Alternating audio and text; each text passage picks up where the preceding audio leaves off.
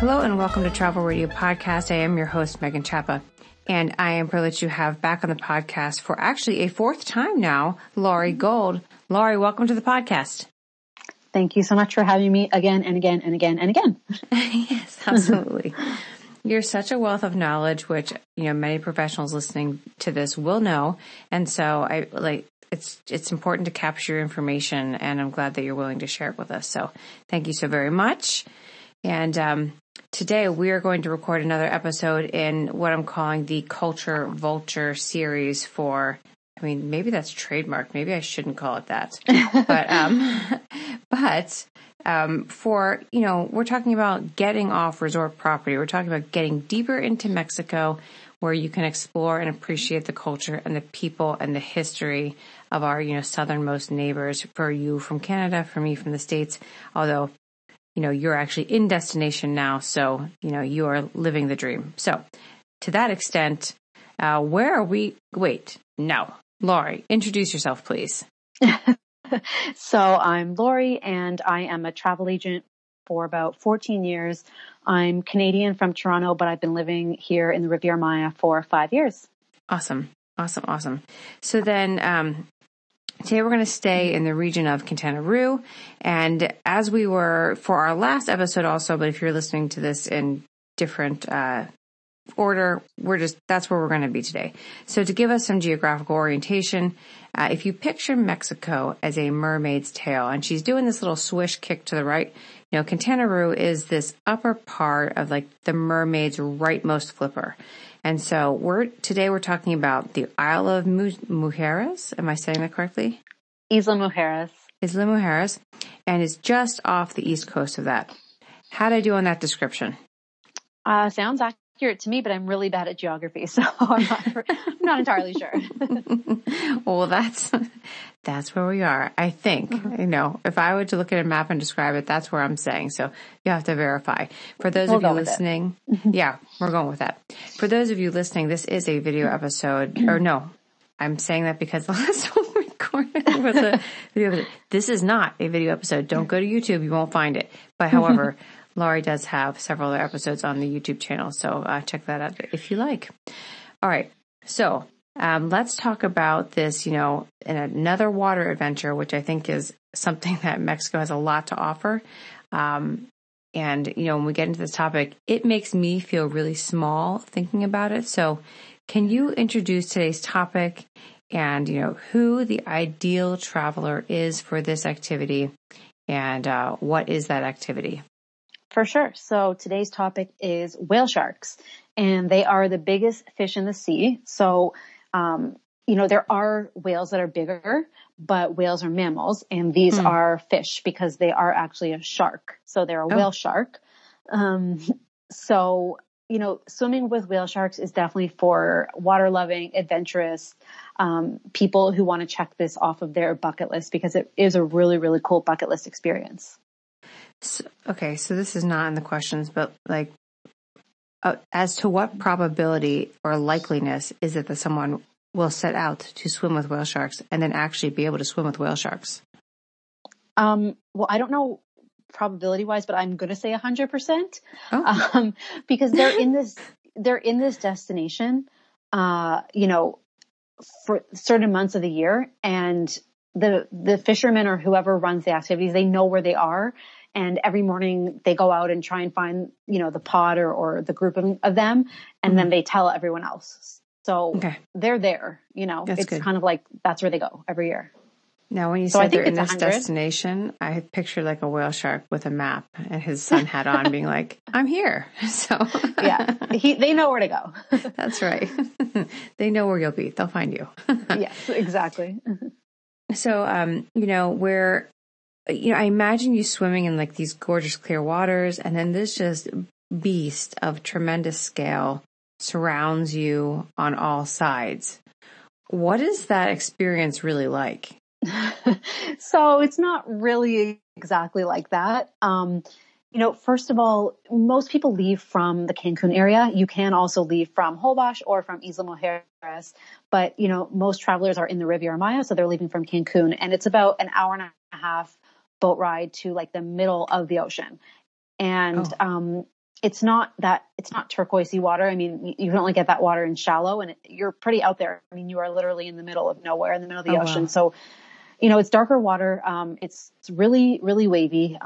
There's a bunch of boats in the area. And like I said before, they all communicate with each other, all the boats. So when someone finds the whale sharks, everybody goes to that area, and they're pretty strict with the activity, who can run it and how it runs. And only 2 people can be in the water from each boat with the guide at a time. Okay. It's crazy. So, I know nothing of whale sharks. If I asked my son, he would give us both an education. But I mean, are you in any threat of being actually consumed? No. So they do swim with their mouths open, which can be a little bit scary if you don't really know much about them. But on the way to the whale sharks, the guide tells you all about them usually. So you're pretty equipped with knowledge when you get there. But they eat plankton, and it comes to the top of the ocean, I guess, during this time of the year. And I think they eat fish eggs, but don't quote me, plankton for sure. So they're swimming with their mouths open to sort of collect all this plankton, and it gets filtered. But I don't think there's ever been a case where a human has swam into one's mouth, and they don't eat meat. They don't eat, I don't think they eat really other fish. So they're not, there's no danger. They don't even have really teeth like you would think of sharks, having, they're little, no, it's not scary. I mean, they're huge. So that part is scary, but you're in no danger. I mean, they're totally docile. Gotcha. Yeah, I mean, and to anyone's comfort, Jonah survived being swallowed in the belly of the whale for how many days? You'll be white when you come out. You'll be bleached, but you'll be fine. It's fine. It's an experience totally. To tell about. So then, while you're in the water and, swimming with these huge animals, did you gain any life perspectives that you might be able to share with us? I mean, just how small we are in this massive world, with the huge ocean and these absolutely insanely large creatures swimming around you, and you're just so small compared to them. And it's crazy to think that there's actually even bigger animals in the ocean besides them, and they're huge. Yeah, that is crazy. I mean, I guess that's kind of it's a really good lesson in respecting nature. You're just so tiny. Oh gosh. Sure. So any tips, warnings, guidance the travelers need to know before committing to kind of this daring adventure? Yeah. So one thing is, and we discussed this on a previous episode, that they ask not to wear sunscreen, so that you're right up and close with these whale sharks, and it's just something that they shouldn't be exposed to. It is a long and hot day in the sun, so that can be sort of a challenge. So recommendation would be to wear a long sleeve, rash guard, swim guard, or those type of shirts that you can, that you can wear, or bring a light towel to cover up with, because really you should not wear sunscreen. And the other thing is, a lot of people get seasick. It's very common to get seasick. You're going really far out on a tiny fishing boat, and the waves are really big. So most companies will tell you take Dramamine or similar, but hopefully a non-drowsy medication, like motion sickness medication, before you even leave in the morning, so that you don't feel it as bad when you get out there. That is a good tip. Yeah, that's a good tip. Yeah, and I have to say, because I've been shopping for these rash guards for my daughter, there are some pretty options out there. So, have fun with it, folks. Yes, so then, for sure. Are you actually going to touch these things? How close are you to it? Because I imagine I don't even think you could get near them, right? They're pushing so much water. I mean, you can get pretty close. The last time I've done it 3 times, and wow. The first time was not good. I was super seasick, and there was 1 or 2 whale sharks, and everyone was trying to swim with them. The second time was a little bit better, but this last time that I went was just insane. Our guide had said it was, the best that he's ever seen, pretty much. Oh, nice. And there was probably 200 whale sharks in a small area. Yeah. So, at one point I actually pulled my neck because I was trying to move to get out of its way, and they were surrounding me. There were so many that I was trying to go really quickly. So, you're not allowed to touch them, but by accident I almost, touched them because I was just trying to move to give them, the way. So you can get pretty close. Wow. You're not supposed to touch them or get like too close, but sometimes you can't help it if you're just, floating and they swim right by you. Sure. So yeah, So you're are they close. providing life vests for you? Yeah, you have to wear a life jacket. Yep, exactly. I would imagine so. Wow. That's incredible. So then is there any sort of like ecological education or, conservation component to these trips? I'm not sure about the conservation, like in terms of if any part of the money goes towards their conservation. But, like I said, the guides do usually tell you facts and things like that about them on the boat ride over. But it's a pretty casual tour. Other than that, it's run by, local fishermen that have licenses to do this from Isla Mujeres. Mm-hmm. So, it's pretty chill. So how is someone booking this? They need to use a travel professional, or like if they're at a resort, it's fairly obvious. How do you book something like this? Yeah, exactly. They're like every tour operator will offer it. Your travel agent will know, or resorts will for sure have it. It's only during the summer months. I think it starts May to September. So like really, I would say July and August would be like the best months to do it. Mm-hmm. And last year, which was like the best time that I went, I think it was July. Yeah, it was July that we went. Okay, so awesome. That's the best time. And we saw so many manta rays also, which was just so magical to see them floating right in the same like area as the whale sharks. Really cool. It's incredible. Yeah. I mean, the last episode we did, we talked about just, the diversity of birds in Mexico. I just feel like it's a nature lover's just paradise. Yeah, it's really amazing. I'm interested in that. And I'm raising some sort of zoologist at this house. So I feel like he's too young now, but he'd be interested in this. There's a show called like Jack. I don't know, Jack in the Wild or something. He's this Australian young man who rescues, or I don't know, he approaches wildlife in order to study it and save it, blah, blah, blah. But the episode that we watched was a speedboat. And this guy, Jack, is hanging off the side of the speedboat, and the guy says, don't dive, too directly, or you'll take a digger, like you'll plant it in the ocean. And they're speed racing next to a tortoise. And this guy jumps off into the water, which is just like a flurry of waves, and then he comes up with this tortoise. So he jumps off a speeding boat in motion to tackle a tortoise and then drag it up to this boat. And my son says, that's what I want to do when I grow up, Mom. I'm like, oh my God. And sounds fun. Mexico sounds like a great option for my son to discover, even more wild things that he wants to do with himself. So, oh my gosh. Yes. And, on this tour, not only do we see whale sharks and manta rays, but usually you'll see dolphins as well on the way, just wild dolphins swimming alongside the boat. But for your son, I mean, there's a whole bay here that's filled with sea turtles, among other snorkeling locations where you can see sea turtles. So awesome. It's really, like you said, it's endless. And especially, for nature lovers, it's the perfect place. Awesome.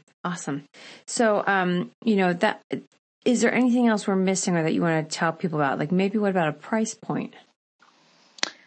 I'm trying to remember if it was, I think maybe around $150, maybe a little bit less than that. I think it's not expensive for the experience.